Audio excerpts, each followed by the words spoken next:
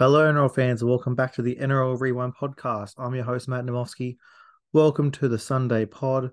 What a Sunday of footy. We had the match of the round, Knights versus the Rabbits, which ended up being an absolute Newcastle fest, putting it on them and really showing that they are potentially the second, third best team in the comp. And then we also had the Raiders putting on a score against the Dogs, which leads directly into the winners of the weekend. Jordan Rapana, 163. He absolutely cocked me on one of the games I've got in my semis this week. We'll talk about that in a bit. But essentially, we had Jordan Rapana, 163, the top scorer by far this week, followed up by a couple of scores in the 120s. We had Will Warbrick, 128, Eli Katoa, 127, Dallin Watine-Zelezniak, 126, James Tedesco, 125, Jason Saab, 120. So there was quite a few big ones this week.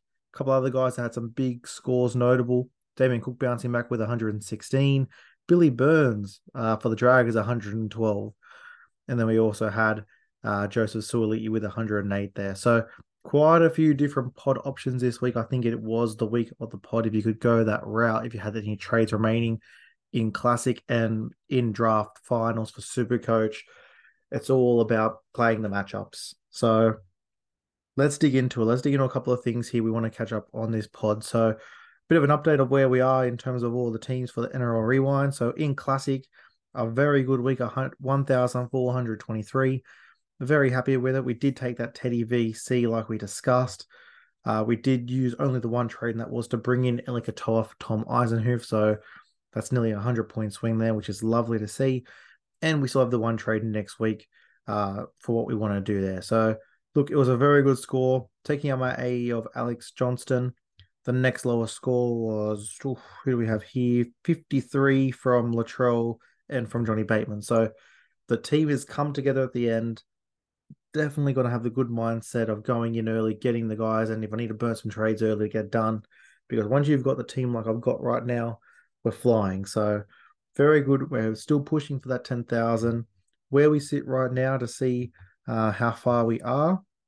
We're currently sitting at 16,872. So, look, it would need to be a pretty good rise this week. I think that score of 1,423 can get us maybe into that 13K mark, hopefully that 12K mark if there's a lot of teams that have dropped off this week or had some low scores.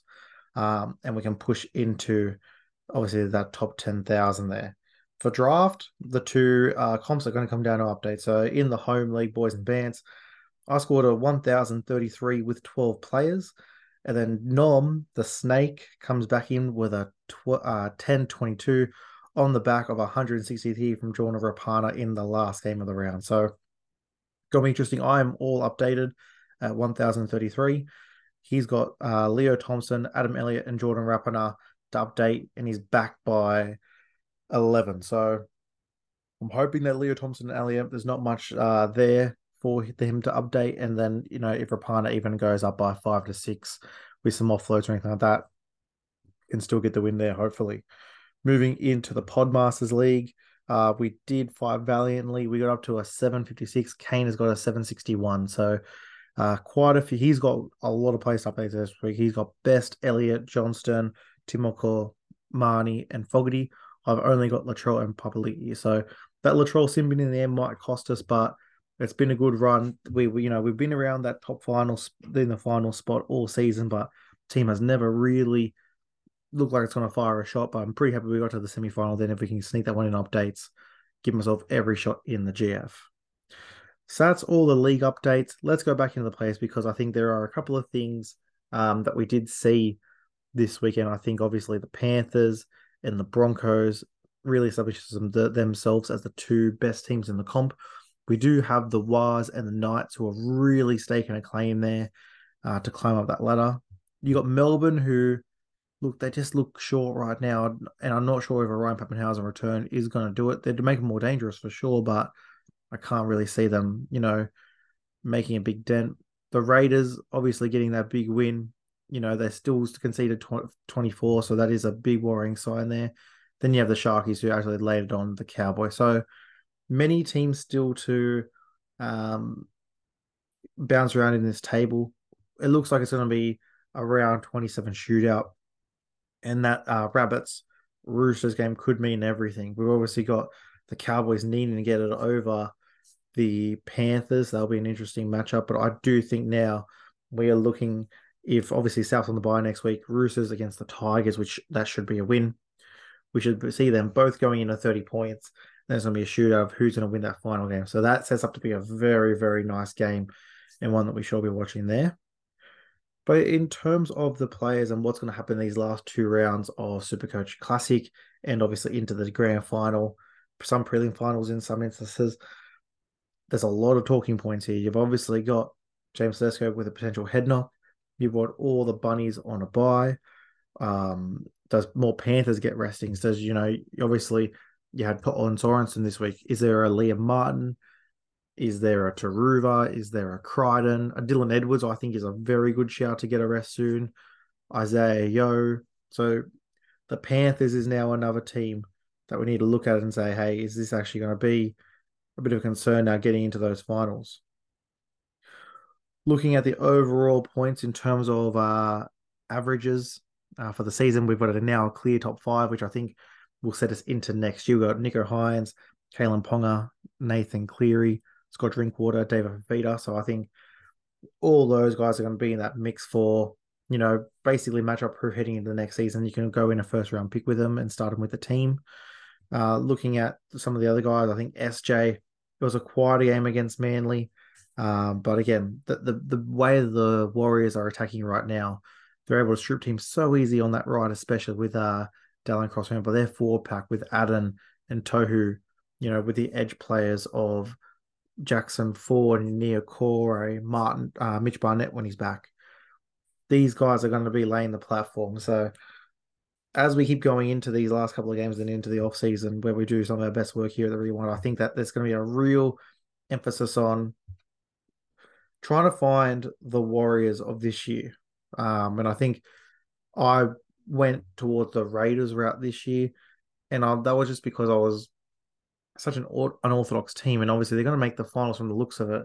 So, a small win there, but who's going to be the super coach real team that's going to burst onto the scene and take some names? And I think it was a great example of, the Warriors on paper had super coach credential guys. We've seen Chance, we've seen SJ, Dallin. We've seen these guys that, maybe not consistently for a full season, but we've seen it, in big spots and big moments. So I think looking into that for next season is going to be a really good key there. Couple more things we'll hit before we go. We spoke about the 5/8s in the last podcast. Again, it was another week for the 5/8s where not really sure what to do.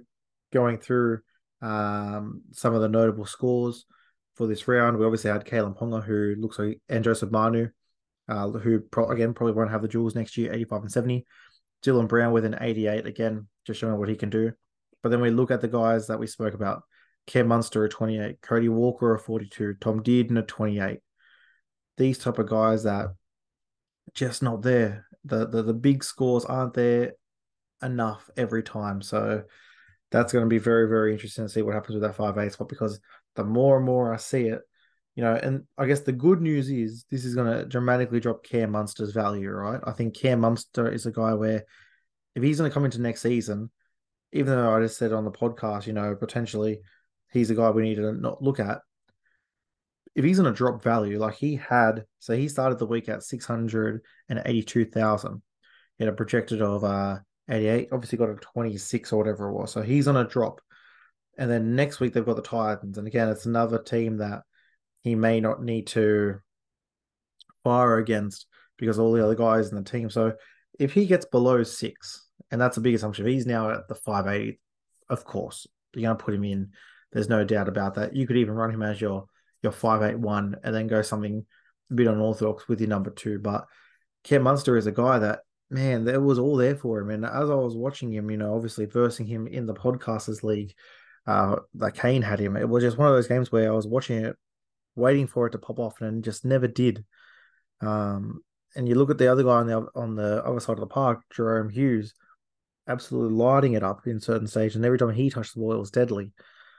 I don't know whether it's because he hasn't got an Eli Couture on the outside of him, take a bit of space off him, and obviously Warbrick on that edge, but the left edge, which is always traditionally the firing edge for Melbourne, especially in Supercoach, just has not been there this year. So will be quite interesting to see how they do bounce back. And again, the Titans next week, I think a lot of people would have been circling that with a red pen.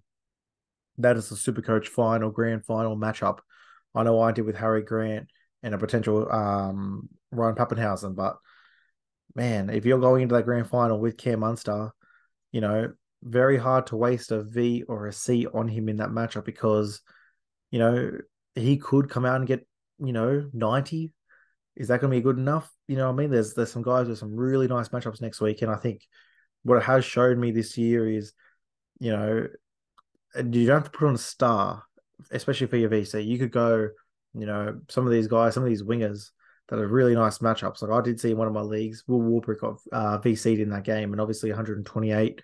He took that and he ran with it. So Cam Munster is one of these guys. If you're looking down the Melbourne picking order of who is a V or a C option, you might be getting down to maybe 6 or 7 now with Cam Munster. I'm just thinking about, in no particular order, got Harry Grant, Jerome Hughes, Nick Meaney, Eli Katoa, Warbrick, these type of guys that, yes, it needs to be a good matchup, but I think if the matchup is there, which again, this Titans matchup is for someone like a Cam Munster, maybe I want to go with one of the other Melbourne guys that I know, not that he's going to go missing, but you just want the hands on the ball and doing stuff. And that was the thing with that Dragons match. Cam Munster had his hands on the ball a lot, but just, yeah, never seemed to really do anything with it. A couple of hit ups here and there, try to hit the out ball, but other than that, there wasn't much there that was really firing. So he's going to be a very interesting one moving into next week.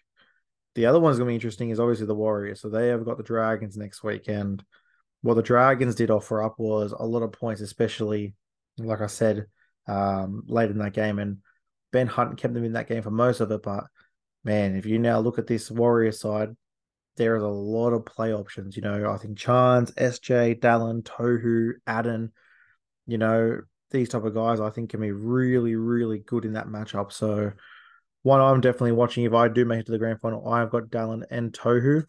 It looks like Metcalf, I probably did go a little bit wrong on that one. I thought he would really fire up in these last couple of games. He had a 21, and that might be the one that cost me if the updates do not update in my favor. I could have played Manu in that 5'8" spot and had another center, but I did like the matchup for Luke Metcalf. So that's the one that, even though the team has a good matchup, and in theory, with all that pace that was all there for him, he did get a try to take him back. But yeah, I think, Tohu and Dallin are the two guys, especially that if I get through, I think a V or a C on one of those guys is definitely going to be the play there. Any other matchups we're looking at as we move into next week? And again, we'll be back next week with a full list of potties. I do think that Panthers match, it's just going to be dependent on who does get rested in that game, because I do think that Parramatta is on. That was a real worrying sign. And again, that's going to be one of my podcasts this week, is going to be a bit of a farewell to the Eels this season. We've got the bye next week, so we won't see them. But what they offered up kind of in their last real roll of the dice, and they could have been in the spot where the Roosters are now. They just really shit the bed on that one. So I was disappointed to see. I do think the Cowboys have a really, really juicy matchup. I know the Dolphins played well on the weekend, but really, if the Cowboys, this is a must win for the Cowboys, and I think, you fire up your Drinkwaters, you fire up most of the guys, all the outside backs. I think Tom Dearden, we need to bounce back from. I think some of the forwards, and Nanai could be interesting in this one. So I think the Cowboys are a real good shout. We already spoke about the Storm. The Roosters against the Tigers, it is a must win. So they've got to go here. And if James Tedesco is out, I would assume we would then get Joey Manu going back to fullback, and we would get Sam Walker into the starting side. So, for someone like me who's had Sam Walker sitting on my bench, the perfect AE moment has come if that is the case, especially with Joey Manu, who I've also got in my 5'8" spot going in there. So a lot of things I'm really hoping, if I do get those updates in my home league, it's really set up well. I have constructed the side really for the last 2 rounds. So yeah, I would love to have that Roosters matchup a Saturday 5:30 with a potential VC of Dallin on the Friday into a sea of Joey Manu on the Saturday, that would be an absolute treat. So I think a lot of Roosters, Suoli'i, Manu, Kiri, uh, if Angus Crichton gets around that edge, I would really like to see that. So quite a few games there. I think Brisbane over the Raiders. I think that will be an interesting one where, a lot of guys will have Latrell and T like I do in Classic. The Reece Walsh option might be there to go back to Reece Walsh, but that will be dependent. Obviously, they just had the bias, so they're not going to rest anyone around 27. I think they're going to go full tilt in round 27. So I think Walsh will be a type of guy. Whether the Adam Reynolds injury scares us off, it has put me on a bit of a hold right now. I'm going to have to really see what I'm going to do with that last fullback spot for next week. Dogs, Manly. Obviously, Manly. If Garrick plays, if Cherry Evans, those sort of guys that will be in there. And then we finish the round, Knights versus Sharks at Newcastle. As good as the Sharks have been playing recently against a firing Knights outfit, I think that could actually be in Classic especially the captaincy for Ponga on a Sunday afternoon at home against the Sharks like that we know can leak some points. So I think Newcastle for me is going to be the real smoky of the week. If you can get some Newcastle players in, especially, I'm looking at not seeing or seeing Hines in this week at all. And that's crazy. As it's grand final week, you would think, the number one player in Supercoach this year, Nico Hines, but I just like the better matchup. So if Manu goes to fullback against the Tigers, got Dallin against the Warriors, I've got Harry Grant and potentially Ron Pappenhausen against the Titans. I really do think that, and I've also got To'o against Parramatta, and if Tungor plays as well. So Nico might be really my fifth, sixth, seventh best option this week as a C. So like I said, it's all set up for me if I can get there. I just need to hope for these updates and we can get across the line there. And then in the Podmasters League, there's a lot of guys on the free agents that I think I could really plug and play this week. And obviously, it's a 1 week shootout, so I'm not going to be scared about dropping a real good gun. Someone like a Latrell Mitchell, it's the grand final. You're gone. You're doing nothing for me this week anyway. There's no games next week. So I'm going to really purge it, get a really good early AE score if I can, and then AE my hooker position, and we go from there. But we've got a full week of content coming up, so we'll talk about more of this in depth. We'll see how the updates go. We will know by the time I record tomorrow. I might try and do a pod around lunchtime, a live reaction into when the scores are locked. We'll see how many green arrows we get in Classic and if we're in any of the grand finals in our draft league. But we'll leave it there. An action-packed Sunday. Some huge scores capped off by Jordan Rapana. Hopefully you're on the right end of that score, unlike myself. But again, it's all up to the SC update gods now. We'll see what happens there. But again, thanks for listening, guys. A full week of content. I'm going to keep going with this. Really enjoying it. And then obviously, you guys know the last couple of years, it's all been about the off season. We're going to have mock drafts every week. We'll have, in-depth player positions. We'll look back and see if we can take any of the trends from this season into next season, or we can debunk any of them and avoid them for next year as well. So plenty to come. Thanks for listening, guys. Hear from you soon. Cheers.